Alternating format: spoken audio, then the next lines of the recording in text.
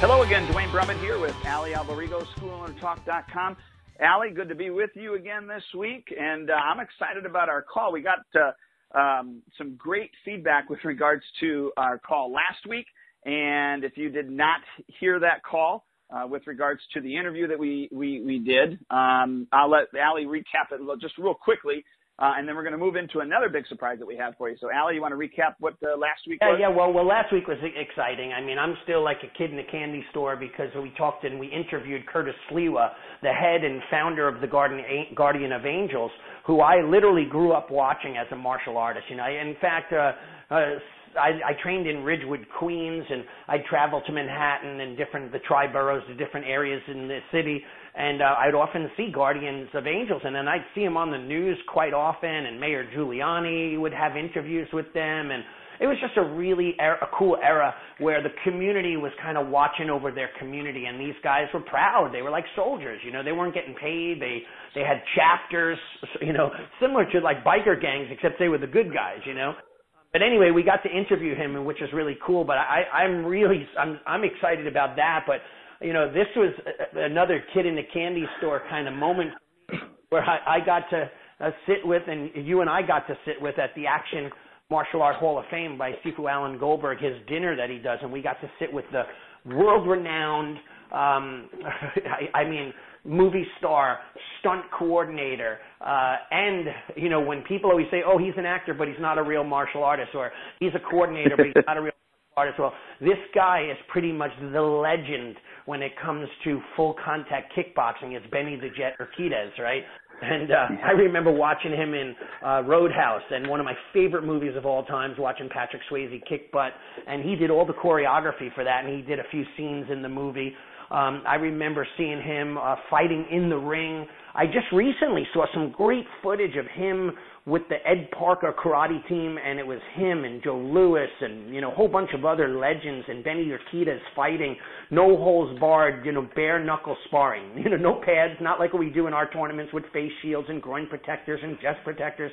I mean, these guys were bare knuckle punching each other, getting stitches. It was real fighting, you know. It was pretty serious stuff, and, you know, we got to interview him, and man, what an interesting guy. I couldn't believe, like, you know, he was so much more, and I don't mean this as a negative, but so much more well articulated and you know, intelligent, you know, as far as his philosophies and his you know, his ideas and the level of understanding of how the martial arts helps people and helps children and helps the community, and why it's so valuable. And I got to meet his wife, who was she's a medicine woman. They're both American Indian. I didn't know that, so him and I connected pretty well on that too, because I'm American Indian also. Yeah, it was so cool to hear him talk with a passion about why he believes martial arts to be so valuable. I mean, do you remember any of the other cool stuff that he had said?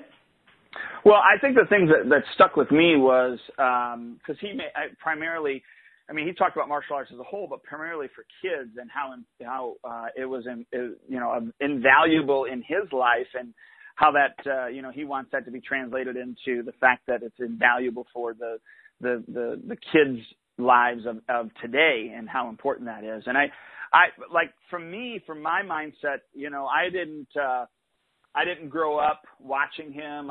You know, I mean, I know of him. I was not a kid in the candy shop when yeah. I mean, it was, don't get me wrong. I understand. Very, okay. You know, but I think the things that I liked best about him was how humble, how genuine, how caring he was. You know what I mean? Yeah. Of course he could have kicked my butt, but, you know, just, I don't know. It was just a different feel than I thought that you would get from somebody that was, you know, that well known and that popular, and obviously, you know, that good of a martial artist. And then for him to be such an advocate for kids doing martial arts, of course, my marketing brain was going, okay, all right, how can I use this to my advantage, you know, right, with Benny the Jet, you know, in marketing and persuading people that, you know, martial arts, and then specifically my program, is going to be the best thing, you know, since sliced bread that they could do for their child. So, you know, forgive me, listeners, my marketing brain never turns off, unfortunately, and there's, I don't think it's a bad thing, as long as it's well placed. But and that's what I love. That we did when it was great. And that's what I love about you and I, Duane, because, depending on how we see things, you and I see things the same way. I believe, like, if you looked at it as a bubble and we threw all our ideas out, many of them would all be in the bubble, and maybe you and I would have different ideas maybe outside the bubble, but a few here and there. However, within the bubble, you and I think almost, identically. However, we may shade it in different colors. I'm just kind of trying to paint a mental picture for people who are listening where, I'm hearing him talk and I'm going, wow, parents should hear this. They, and I'm saying, wow, if the parents could hear his speech, maybe they'd be understanding. However, the sad reality in the real world is, if they don't know who this guy is, he's not really an authority to them. But back for me, I'm going like, wow, this is like gold, right? But for them, they might be, oh, it's just this guy talking about martial arts. Yeah, that's why, you have him up because he likes what you do. So right. If you had like an authority like Oprah Winfrey talking about it, all her fans would be flocking to martial arts schools. So it really all depends about the relevance of what it is. But I love the fact that you and I will look at that and we'll go like, wow, this is a way for us to validate to our clients and to the people listening to, the fans of this podcast, that believe in what you and I say, that, the martial arts has such value to it that sometimes school owners, and I think there's three things. One, they might not know what they are and what they do, or two, they're too humble and afraid because they want to look humble and they are humble to be able to speak about what they do with that passion, because it almost sounds like they're bragging and they're selling and they're marketing, right?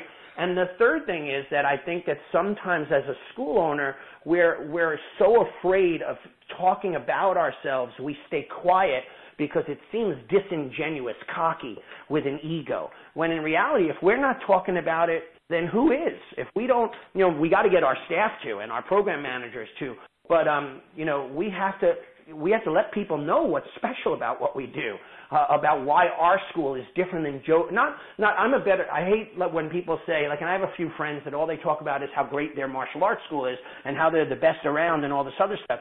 They don't need to be the best around. They need to be the best at what they do. And if they're the best at what they do, then they'll be the best in their market than anyone else.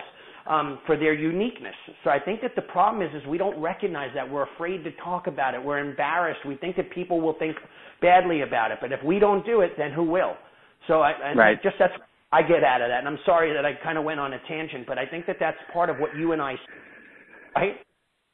Yeah, no, absolutely. And is there anything, I know that we want to get to the audio for, our listeners to be able to hear Benny, but is there anything else that we need to set up or talk about prior to letting, Benny take us home, if you will? I think that the only thing is people that are listening, enjoy it. Please share it with your friends. You always say this, Duane, but I'll say it this time is, it's available on our podcast, or either you could sign up on iTunes. I know I have it set on my phone that the minute it gets uploaded to iTunes, it reminds me that a new podcast is available to me. You could do it on your Android phone. You can listen to it on the website. We always post it on most of the main martial arts school pages on Facebook. But if you have a friend and you don't look at them as the enemy, and they're your martial art friend, share this with them and share it with people that could benefit, maybe even having your staff if you could trust them, and you should if they're your staff, but, share with them, the knowledge that you have on these podcasts so they become better staff members for you. And I think that sums it up. So what do you think? You want to bring it to the interview? I think so. Without further ado, we have Benny the Jet, and I hope you guys enjoy it. So hi, it's Allie Alberigo here for School Owner Talks and taking it to the next level, School Owners Club. I'm honored to be here with the legend, the legend in kickboxing, Benny Urquidez, Benny the Jet. And I just love listening to you speak.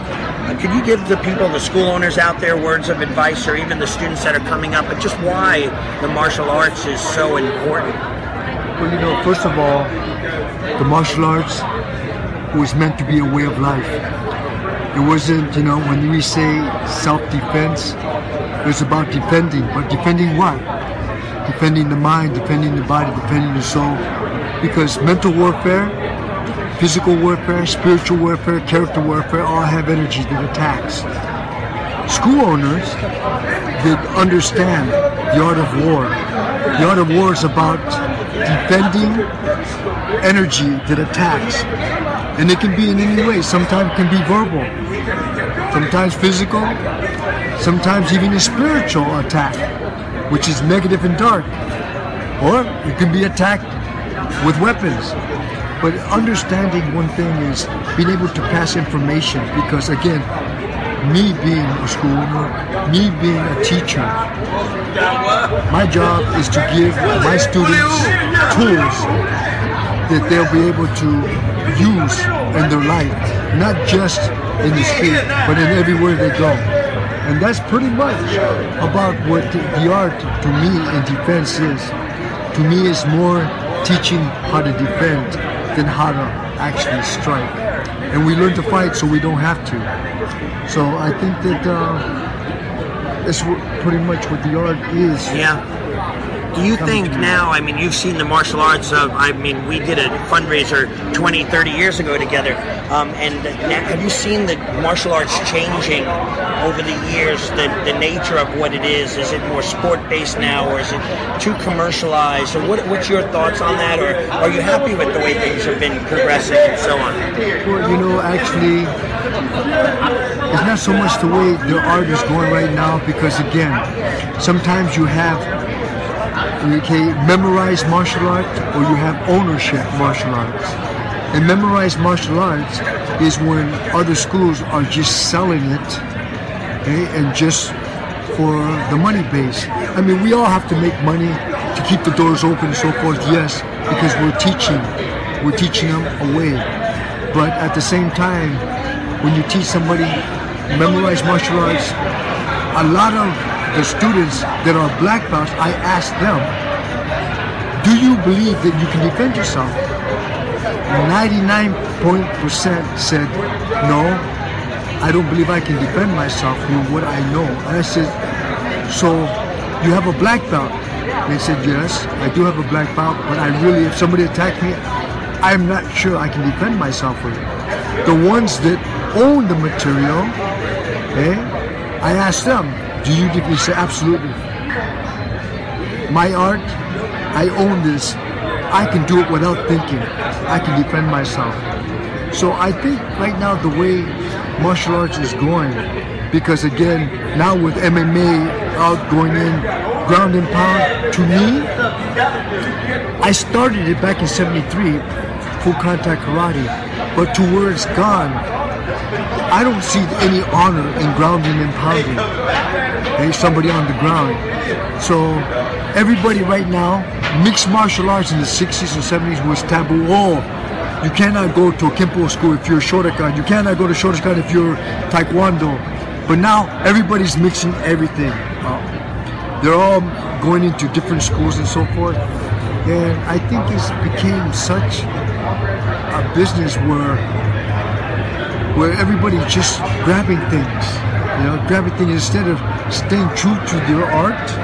They're just grabbing different arts and saying, oh, that sounds cool, let's use that. So now you have in martial arts, you're having, they're doing aerobics, they're doing, I can't remember the name of what but they're mixing in. So it's not, the martial art is no longer pure martial arts. It's a mixture of aerobics, a mixture of some gatas and wazas and grab arts, some gymnastics, some, and they're just trying to survive and putting things into this pot. So. And I agree 100%. I say that all the time to my students, is that find an art that's complete, traditionally complete and pure, and you never have to look elsewhere. And I say it's almost like the pyramid was initially martial arts was everything, and then they got broken down to be nothing, and now they're trying to put them all back together again, but they're doing it incorrectly. So that's very profound what you said about it, and this mind and the body and the spirit. So I appreciate that. I hope the listeners just absolutely love it. Thank you so much for being here with us, and thank you, sir. It's an honor for me to have you here. My pleasure.